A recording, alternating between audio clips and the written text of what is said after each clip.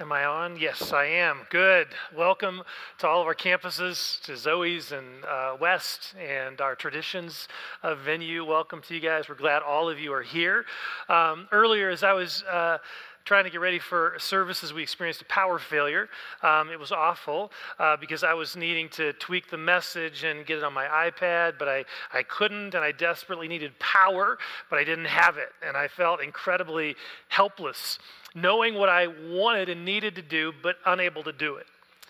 You know, power failures are awful in the physical realm and also in the spiritual realm. We can experience power failures in our spiritual lives as well. You know, we can read about how the power of Jesus is supposed to impact our lives in significant ways, and yet there are times when we don't see it. We don't experience it. We long for a greater experience of the power of Jesus, and yet it's not happening. So why is that? What is it that can help activate the power of Jesus in our lives? Well, that's what this teaching series is focusing on. For the next few weeks, we're going to try and answer that question by looking at a fascinating passage in the Bible in chapter 24 of the book of Luke. In this passage, we are introduced to two ordinary people like you and me, people who know about Jesus. You could even say that they have a relationship with Jesus, but they are missing the life that he intends for them to experience. And so let me read a bit of their story, and then we'll unpack it, beginning in verse 13 of Luke 24. Now that same day, two of them were going to a village called Emmaus, about 7 miles from Jerusalem. They were talking with each other about everything that had happened. As they talked and discussed these things with each other, Jesus himself came up and walked along with them, but they were kept from recognizing him. He asked them, "What are you discussing together as you walk along?" They stood still, their faces downcast. One of them, named Cleopas, asked him, "Are you the only one visiting Jerusalem who does not know the things that have happened there in these days?" "What things?" he asked. "About Jesus of Nazareth," they replied. "He was a prophet, powerful in word and deed before God and all the people. The chief priests and our rulers handed him over to be sentenced to death, and they crucified him. But we had hoped that he was the one who was going to redeem Israel. And what is more, it is the third day since all of this took place. In addition, some of our women amazed us. They went to the tomb early this morning, but didn't find his body.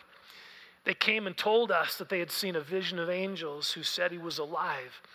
Then some of our companions went to the tomb and found it just as the women had said, but they did not see Jesus."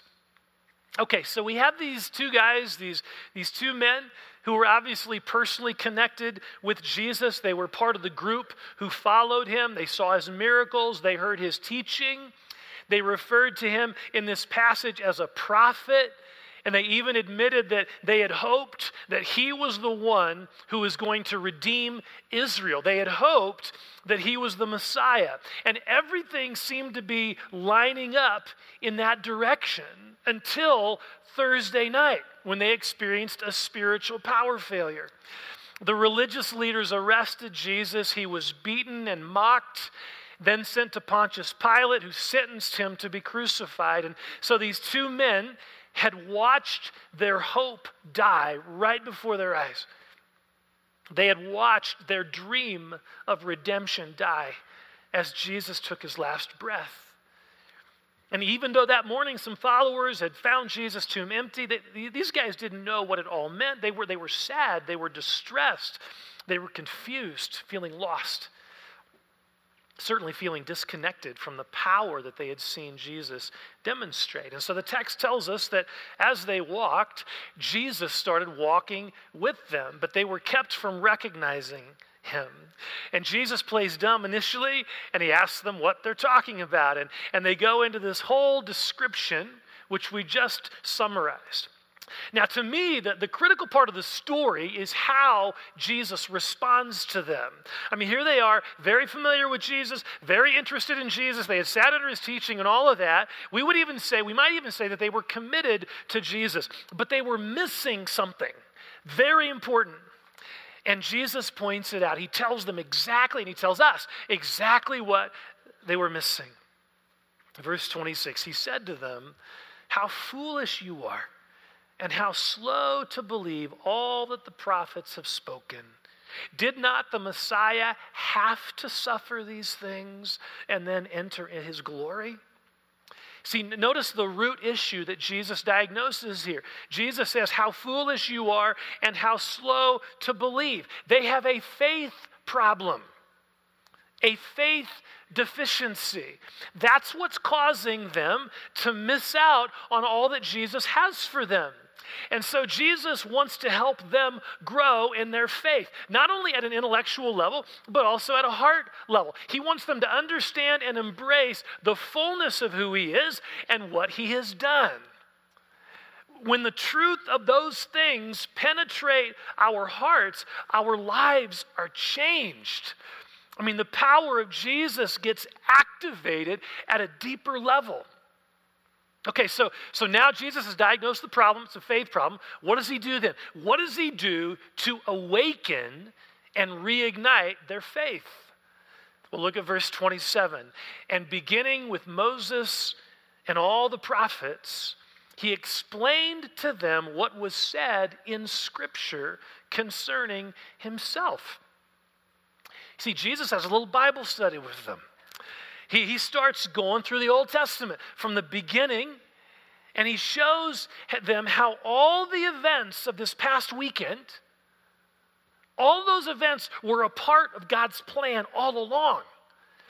But they had missed this, right? They didn't really understand who Jesus was and why he had come. In other words, the foundation of their faith was pretty shaky. They needed their foundation rebuilt, which is what Jesus is doing here. He was rooting their faith in the fullness of who he is and why he had come. Even though they knew Jesus at one level, they didn't understand the most important thing of all, why he had come. And we need the exact same thing in our lives. When we're not experiencing the fullness of Jesus' activity in our lives, it's probably a good idea for us to look at our foundation, to make sure we understand in our head and in our heart, to make sure we understand and are embracing Jesus' mission. So Jesus starts showing them from their own scriptures how everything that happened was a part of God's plan. And we're talking about writings that were written hundreds of years before Jesus ever came on the scene. And yet they specifically pointed to why Jesus came. I mean, talk about a faith builder. Talk about a faith builder. So let's look at some of the Old Testament passages that Jesus likely referred to that day as he was helping build the faith of these two followers with the hope that our own faith will be made more complete. Our own faith will be strengthened. Now, there are many passages we could look at, but let's narrow it down to a few of what I would consider to be the foundational passages that reveal this about Jesus and why he came. The first is Genesis chapter 3, which we've looked at fairly recently, so I won't spend a lot of time here. But it is still fascinating to me that immediately after Adam and Eve sin, and they unleash the curse of sin on humanity and on our planet. So immediately after all that happens, God says to the serpent, who kind of started all this, says to the serpent who attempted then to give in, God says to him, and I will put enmity between you and the woman, and between your offspring and hers. He will crush your head, and you will strike his heel. See, this is referring to a specific person, one of the offspring of Eve, who will crush Satan's head. But in doing so, Satan will strike his heel. It is a powerful picture of God's plan to redeem what the enemy had just ruined. And the plan involves this offspring, i.e. Jesus, experiencing pain at the hand of Satan, which is ultimately what the cross was, right? But then ultimately, this offspring triumphs over the enemy, over Satan. And that, of course, is the resurrection. Okay, Genesis 3, third chapter of the Bible. We see a picture, a prophetic picture of God's plan. All right, so we transition from Genesis to Exodus, second book of the Bible. What happens in Exodus? The delivering of God's people from tyranny in Egypt. And I'm going to come back to that section in a few minutes because it's very significant. But I want us to move to the third book of the Old Testament, the book of Leviticus. This book is somewhat difficult for us to understand. In fact, most people who start, hey, I'm going to read the Bible in a year, and they start with Genesis, and then sometime in February, they're in Leviticus, and they're kind of dying, okay? They're like, oh, man, I don't know if I can do this. I mean, Leviticus is just a tough book for us to understand because it has all these laws about cleansing and purification, and it's so specific to that culture that it's just hard for us to understand. But there is one chapter in this book that we must understand, and it's very significant, very relevant to us, and that's chapter 16, where we read about the Day of Atonement. You see, the Day of Atonement, sometimes called Yom Kippur, was the holiest day of the year for the Jewish people. And the reason is because on that day, on the Day of Atonement, God gave provision for all the sins and defilements of the past year to be removed. He gave provision for all the sins and defilements of that particular year to be removed. And it's fascinating to see how this took place. In Leviticus 16, we read about how on that day, 2 goats were brought to the high priest. One goat was allowed to live. It became known as the scapegoat. Literally, it did. It's called the scapegoat. And look at what happened to this goat. The high priest would then lay both hands on the head of the live goat and confess over it all the wickedness and rebellion of the Israelites, all their sins, and put them on the goat's head. He shall send the goat away into the wilderness. The goat will carry on itself all their sins to a remote place. See, well, what a powerful picture of the removal of sin. By placing his hands on the animal's head, the high priest was symbolically transferring the people's sins to the goat. And this scapegoat was then released to leave the city and die in the wilderness, to die in the desert. The other goat was slaughtered, and some of the goat's blood was taken into the Holy of Holies. Now, the Holy of Holies, very important to understand this. The Holy of Holies was the room in the temple, in the temple where God's presence dwelt. It was the Holy of Holies, and no one could enter the Holy of Holies. There was a curtain dividing it. No one could enter except the high priest, and he could only enter on one day a year, the Day of Atonement. It's the only day he could enter. So the high priest would enter the Holy of Holies. He would enter the Holy of Holies with the blood of this goat. And he would sprinkle this blood on what was known as the mercy seat, as a way to make atonement for his own sins as well as the sins of the people. And so notice here in Leviticus, notice the facets of forgiveness that are already being established here. One, it is rooted in the idea of atonement. The people's, and what the word of atonement means is that the people's sin is paid for by someone else. That's atonement. It's paid, their sins are paid for by the sacrifice of another who was innocent. So the animal took their judgment. Another thing it teaches us here about forgiveness and taught the Israelites is notice how God's provision involves the removal of sin, right? The actual removal of sin. The scapegoat takes their sin and removes it. It leaves the city. It removes it from them. And third, the blood of the other goat opens a pathway into the Holy of Holies. That's the only reason the priest could go in there, because the blood of the other goat. The only reason he could go into the presence of God was because of the blood of the goat. So from early on, the Israelites knew, they're doing this every year, they knew that they were separated from God because of their sin, right? And they knew that the fundamental problem they had was not the Roman government. No, the fundamental problem they had was their sin, keeping them from God's presence. And they also knew, It was God's heart to remove that sin. But because they were doing this every year. But what they didn't realize was that God's plan was to one day provide an ultimate solution, a once and for all sacrifice who would die for all their sins, a scapegoat. God was going to provide a scapegoat who would take upon himself the sins of the people and then be led out of the city to die. That's how the Messiah would redeem his people. That's how he would save them. It's all the way back in the book of the book of Leviticus, right?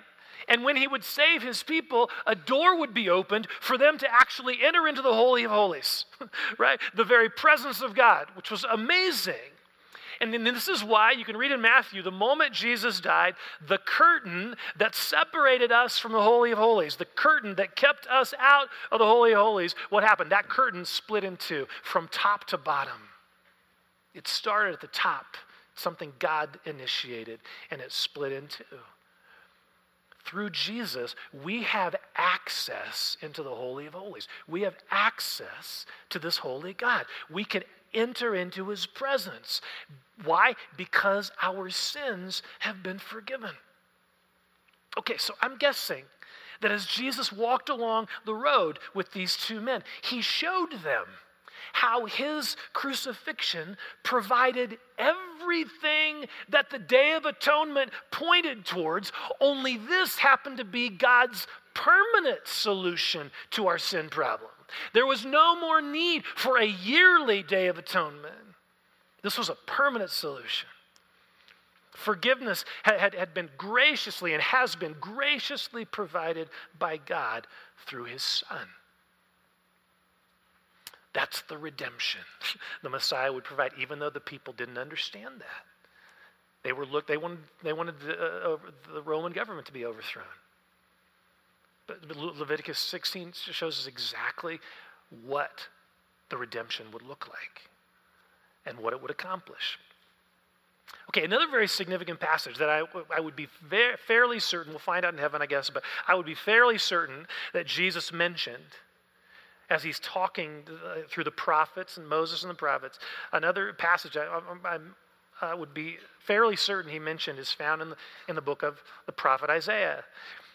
There are many passages in Isaiah that speak of Jesus' birth and his character and all that, but in chapter 53, we see a vivid description of Jesus' death. Now, before I read this, remember, this passage was written hundreds of years before Jesus came to earth. Hundreds of years. Under the inspiration of the Spirit, the prophet Isaiah penned these amazing words. Surely he took our pain and bore our suffering. Yet we considered him punished by God, stricken by him and afflicted. But he was pierced for our transgressions.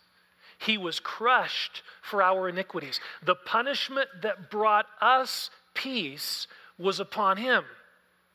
And by his wounds, we are healed. We all, like sheep, have gone astray. Each of us has turned to our own way, and the Lord has laid on him the iniquity of us all. He was oppressed and afflicted, yet he did not open his mouth. He was led like a lamb to the slaughter, and as a sheep before his shearers was silent, so he did not open his mouth. By oppression and judgment he was taken away. Yet who of his generation protested? For he was cut off from the land of the living. For the transgressions of my people he was punished. He was assigned a grave with the wicked and with the rich in his death, though he had done no violence, nor was any deceit in his mouth. Yet it was the Lord's will to crush him and cause him to suffer. And though the Lord makes his life an offering for sin, he will see his offspring and prolong his days. And the will of the Lord will prosper in his hand. After he has suffered, he will see the light of life and be satisfied. By his knowledge, my righteous servant will justify many, and he will bear their iniquities. Therefore, I will give him a portion among the great, and he will divide the spoils with the strong, because he poured out his life unto death and was numbered with the transgressors. For he bore the sin of many and made intercession for the transgressors. This is amazing. This passage was written 700 years before Jesus died. And yet it describes it as if Isaiah was standing right there before the cross, being pierced for our transgressions, like a lamb led to slaughter.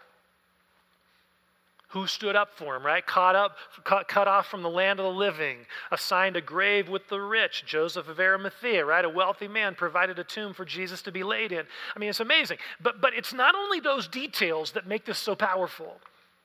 It is also the theological significance that Isaiah provides for us here. The meaning of all of this, right? Verse 5, he was pierced. Why? For our transgressions. He was crushed. Why? For our iniquities. The punishment that brought us peace was upon him. We got peace. He got the punishment. Verse 6, the Lord has laid on him the iniquity of us all. Verse 10, it was the Lord's will to crush him. Verse 12, for he bore the sin of many. I mean, why did Jesus have to die? Because it was the only way he could truly save us from our sin. He came to die for us. He died in our place. He took our sins upon himself. And this wasn't some coincidental circumstances, Jesus happened to find himself in, just coincidentally, wow, here I am. No, this was God's plan all along, to send a Messiah to rescue his people. But again, they thought the rescue would be political. That's what they wanted. They were hoping the Messiah would come. Jesus would overthrow the Roman government. But God had a different plan to rescue them. Even though it was not the rescue they were hoping for, it was the rescue they desperately needed. And we needed. I can imagine that if Jesus quoted this passage from Isaiah, the light bulbs began to turn on in their hearts and their heads. They were no doubt familiar with this passage, but it hadn't made sense until that moment. Sort of like a movie that we see that doesn't make sense, and until someone, later on tells us a key part of the plot, and we're like, oh, of course, now I understand. Now I get it. Jesus had to suffer and die. He took upon himself the punishment we deserved so that we could enter into a relationship with him. Okay, so we have Genesis 3:15, and then we have Leviticus 16, the Day of Atonement, and then we have Isaiah 53. There's one more passage I want to look at that is found in the book of Exodus. And I want to go back there. We've been studying the latter chapters of Genesis for the last 2 months, how Jacob's sons moved to Egypt. Remember, during the famine, they moved there. And Jacob dies, and then Joseph dies. And what happens over time, after Jacob and Joseph die, is that a new Pharaoh comes on the scene. He doesn't know anything about Jacob, has no relationship with Joseph. He comes to power, and he decides he doesn't like all these Israelites in his land, and so he forces them into slavery. And so for 400 years, the Israelites are slaves in Egypt, oppressed and mistreated. But God sends a deliverer, a guy named Moses, to help set his people free, right? And remember the story, if you're familiar with the story, there are 10 plagues that God pours out upon the Egyptians to try to get Pharaoh to let God's people go. None of which move Pharaoh's heart to let the people go until the 10th, until the final plague. This 10th plague involved the angel of death moving throughout the land, killing every firstborn son. Now this is important to realize. The angel of death was going throughout the land, not just among the people of Egypt. The angel of death was going to everyone, Israelites, Egyptians, everyone. which tells us something about how all of us deserve judgment. The angel of death was poured out upon everyone. But just before the plague was poured out, God gave his people, he gave the people of Israel a way to escape this divine judgment. They were to take a lamb, an innocent lamb without blemish, and they were to kill it. And they were to take the blood of that lamb, and they were to put the blood on the doorpost of their house. That shed blood would protect them from the angel of death. See, the angel of death would then pass over them. They were not protected because of their goodness. They were not protected because of their nationality. No, the only thing that enabled them to escape God's judgment was the blood of this innocent lamb.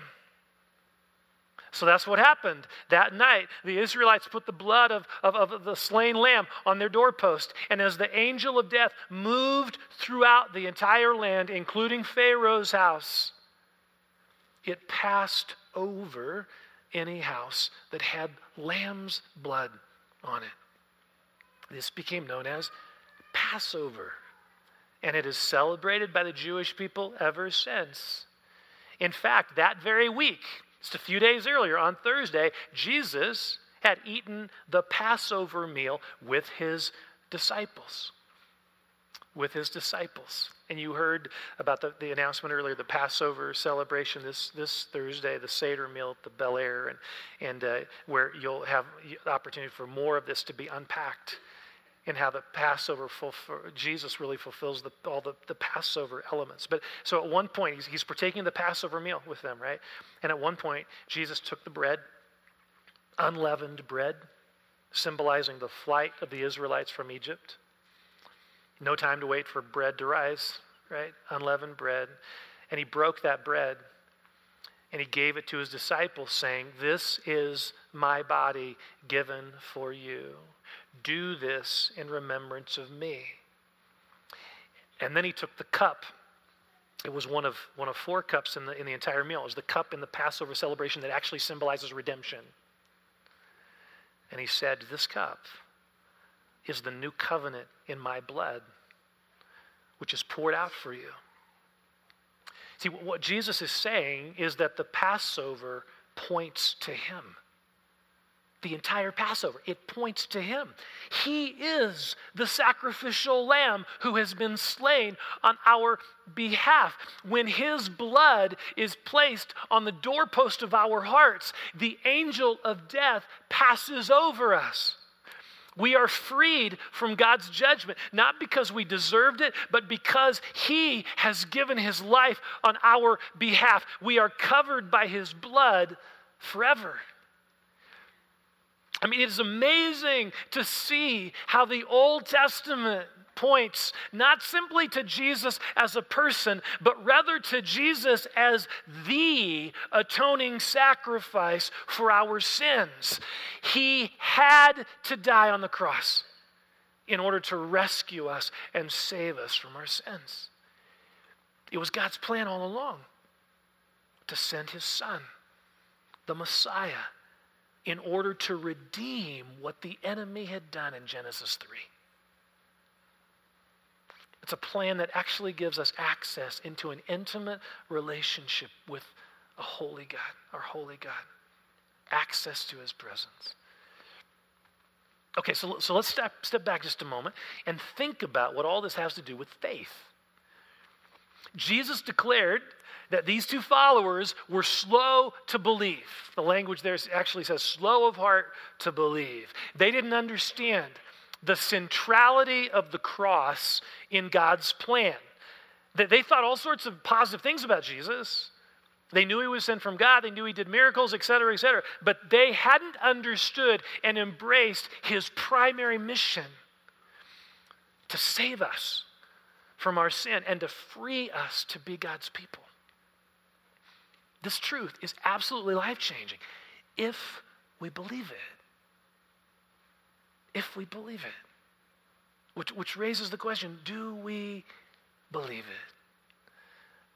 What about our faith in Jesus? There are probably some of us here who believe Jesus was a good teacher, a prophet, maybe worked some miracles. But you know what? That kind of faith will not transform your life. It may give you some pithy sayings to pattern your life after, but it won't impact your heart because you're missing the essence of who Jesus is. He came to rescue you and me from our sin. To be transformed by Jesus requires faith in him as Savior. As Savior. Have you placed your faith in him as Savior? In a moment, I want to give you an opportunity to do that. But before we go there, let me address those of us here who have placed our faith in Jesus as Savior. The same question can be asked of us. Do we believe? Are we living in the fullness of what Christ has done? Your sins have been placed on Jesus. Think of that. He has paid for all of your sin.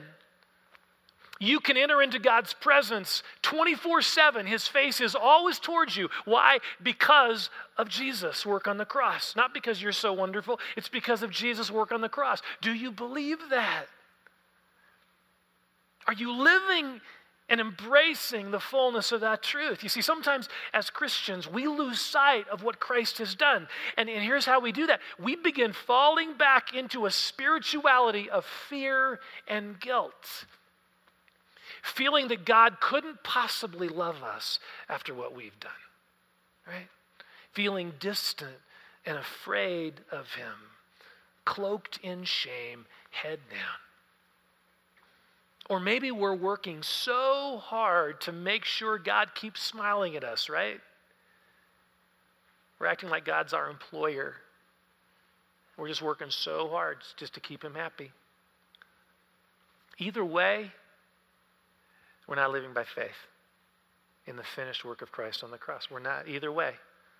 We're missing the life Jesus paid for us to experience. And the reason, we are slow of heart to believe. We are not allowing the fullness of what Jesus has done to truly penetrate our hearts. It's so sad. Some of us spend our whole lives trying to pay off a debt that has already been paid. We can't believe it's true. So we just keep working it off, trying to earn something that has already been given to us. What difference might it make for you today to truly believe that the cross of Christ is absolutely sufficient for you and your relationship with God? What might it mean for you to believe that nothing, absolutely nothing else is needed for you to be loved and accepted by God, no matter what you have done? Nothing else is needed to be loved and accepted by God. What impact would that have if you and I believed that? I remember hearing a story years ago about a young woman in a church service like this. When it came time for everyone to partake of the Lord's Supper, she couldn't do it. She couldn't do it. She was so gripped by guilt and shame for things she had done. She just sat there and wept. At one point, the very wise pastor of that flock went over to her, and knowing her hesitance, knowing why she was hesitant, he went over to her and he sat next to her and he whispered in her ear, "Take it. It's for sinners. Take it. It's for sinners." And the same thing is true for us. Jesus died for sinners like you and me. He died for us. In just a moment, we're going to pray, and I want to ask the campus pastors to come up at their campuses as we spend some time in prayer and then responding together through the partaking of the Lord's Supper. Let's pray.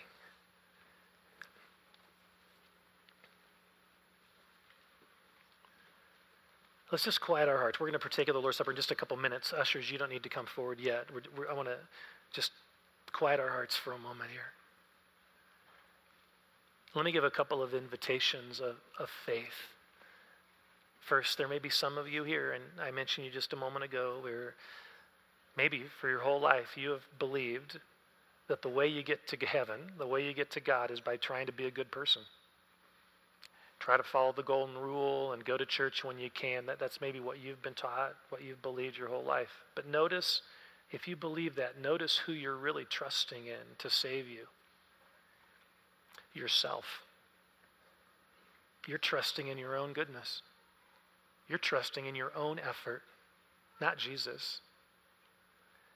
And let me tell you, the Bible is very clear. Trusting in our own effort doesn't get us anywhere near God. It doesn't get us into God's presence because He's holy. There's a curtain separating us. We're sinners. We need a way in to the Holy of Holies. And that way is the blood of Jesus. And so there may be some of you here, and what you need, maybe you've never heard this before, but what you need is to trust Jesus, to place your faith in Jesus as Savior, as your Savior who died in your place. So what I want to do is I want to lead you in a prayer right now where you can enter into this relationship with God through Jesus. So pray with me in the silence of your heart if this is your desire. Dear God, I acknowledge that you are holy. You are absolutely holy, and I'm not. There is a wall of separation between us because of my sin. And there's nothing I can do on my own effort to be holy again. There's nothing I can do. But you did something.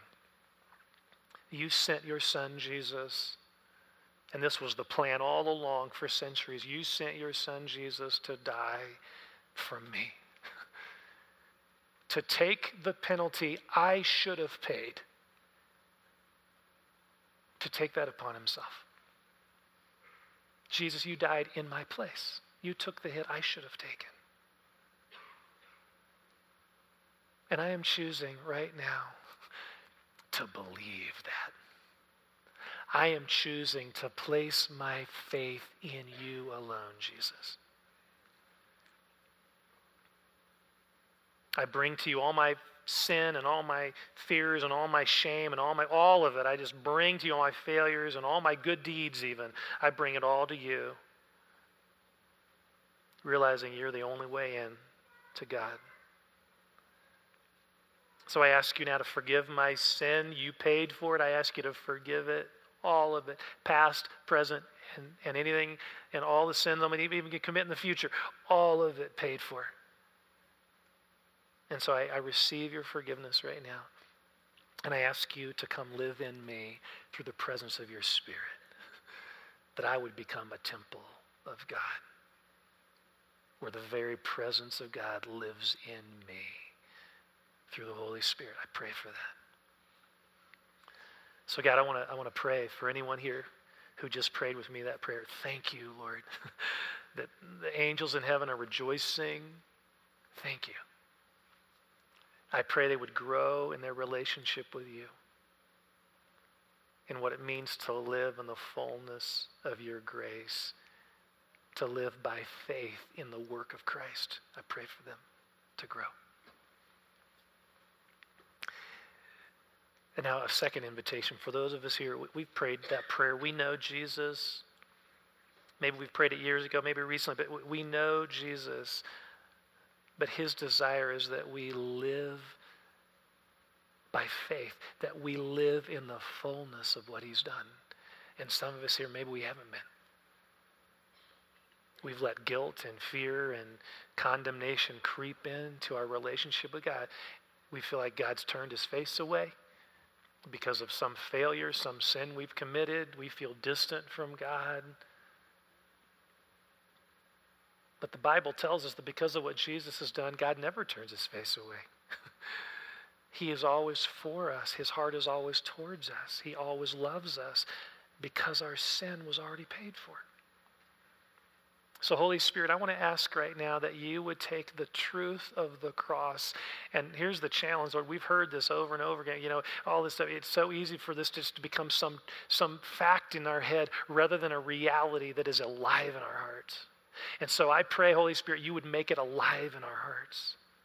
This wonderful truth that our sin is paid for in full, paid in full. And that we have access 24/7 into your presence. And when we come into your presence, we don't have to grovel in fear and all that. We come into your presence as beloved sons and daughters of yours. So thank you for that. We just pray for more faith to believe that foundation. Everything else builds on this foundation. So we want more faith, more belief, and embracing of what you have done for us. So now, Lord, we do thank you for an opportunity to tangibly express our faith in you by the partaking of the Lord's Supper. Let me explain what we're going to do. Ushers, if you want to make your way forward, but don't pass the elements out just yet. But if you would at least come forward and just wait up here, that would be great. The Lord's Supper, you don't have to be a member of Christ's community. Maybe this is your first time. It doesn't matter. The key is, have you placed your trust in Jesus? If you have placed your trust in the sufficiency of Christ on the cross, we invite you to partake. And we want, in just a moment, when these elements are passed, we want to partake in such a way that stirs our faith. This is not just some ritual we do here because we're in church. It's an expression of our faith in the finished work of Christ on the cross. That because of his blood shed for us, because of his body given for us, we are loved and accepted eternally. It's amazing. So I invite you, if you've placed your trust in Jesus, I invite you to partake. Here's how this is going to work. When the tray comes by, there's going to be two cups stacked on top of each other. Just take both of those cups. The bottom one holds the bread and the top one holds the juice. Take both of those and hang on to them, because I'm going to come back up here and we're going to partake together of those. So take the stacked cups, hang on to it. We'll partake together. And I just want to encourage you, as these elements are being passed, to focus on the Lord, just to maybe be in prayer and gratitude to Jesus for what he's done. And let your faith be stirred in the sufficiency of Christ's work on the cross for you. Something that's been planted in God's heart from eternity. And right when sin entered the picture, he already had a plan. And we're the recipients of that. So Holy Spirit, open our hearts to the love of Jesus as these elements are passed. Okay, ushers, go ahead and pass the elements if you would.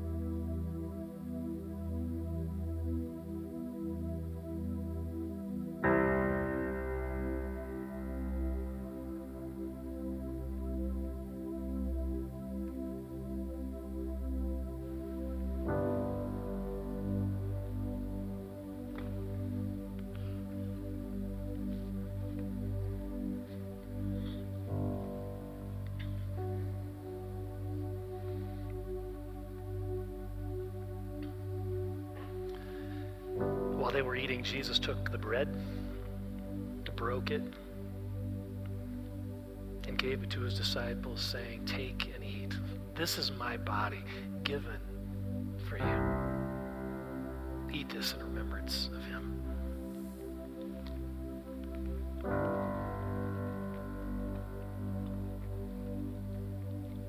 Then Jesus took the cup.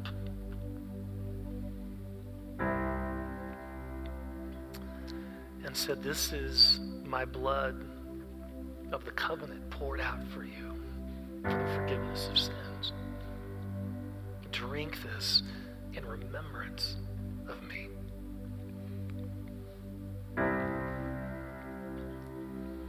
Jesus, thank you that we are loved. We can stand in your presence as forgiven sons and daughters because of your work on the cross. And we pray, even as we worship you in these minutes here, that our hearts would be open to your amazing love for us, the price you paid for us. We love you. We rest and we rejoice in your love for us. Thank you, Lord. Why don't we stand as the worship team's going to lead us? We have intercessors available to my right and left. They're wearing red lanyards. They would love to pray with you. You can slip out of your chair and go over to one of these folks. They'd love to do that. So, Father, we pray for these people, these intercessors. You would pour your Spirit upon them, that you would do amazing things. And now set us free, Jesus, to worship you. Thank you for giving your all for us. We stand forgiven. We stand in your grace. And we are moved to praise you because of it. Thank you, Lord.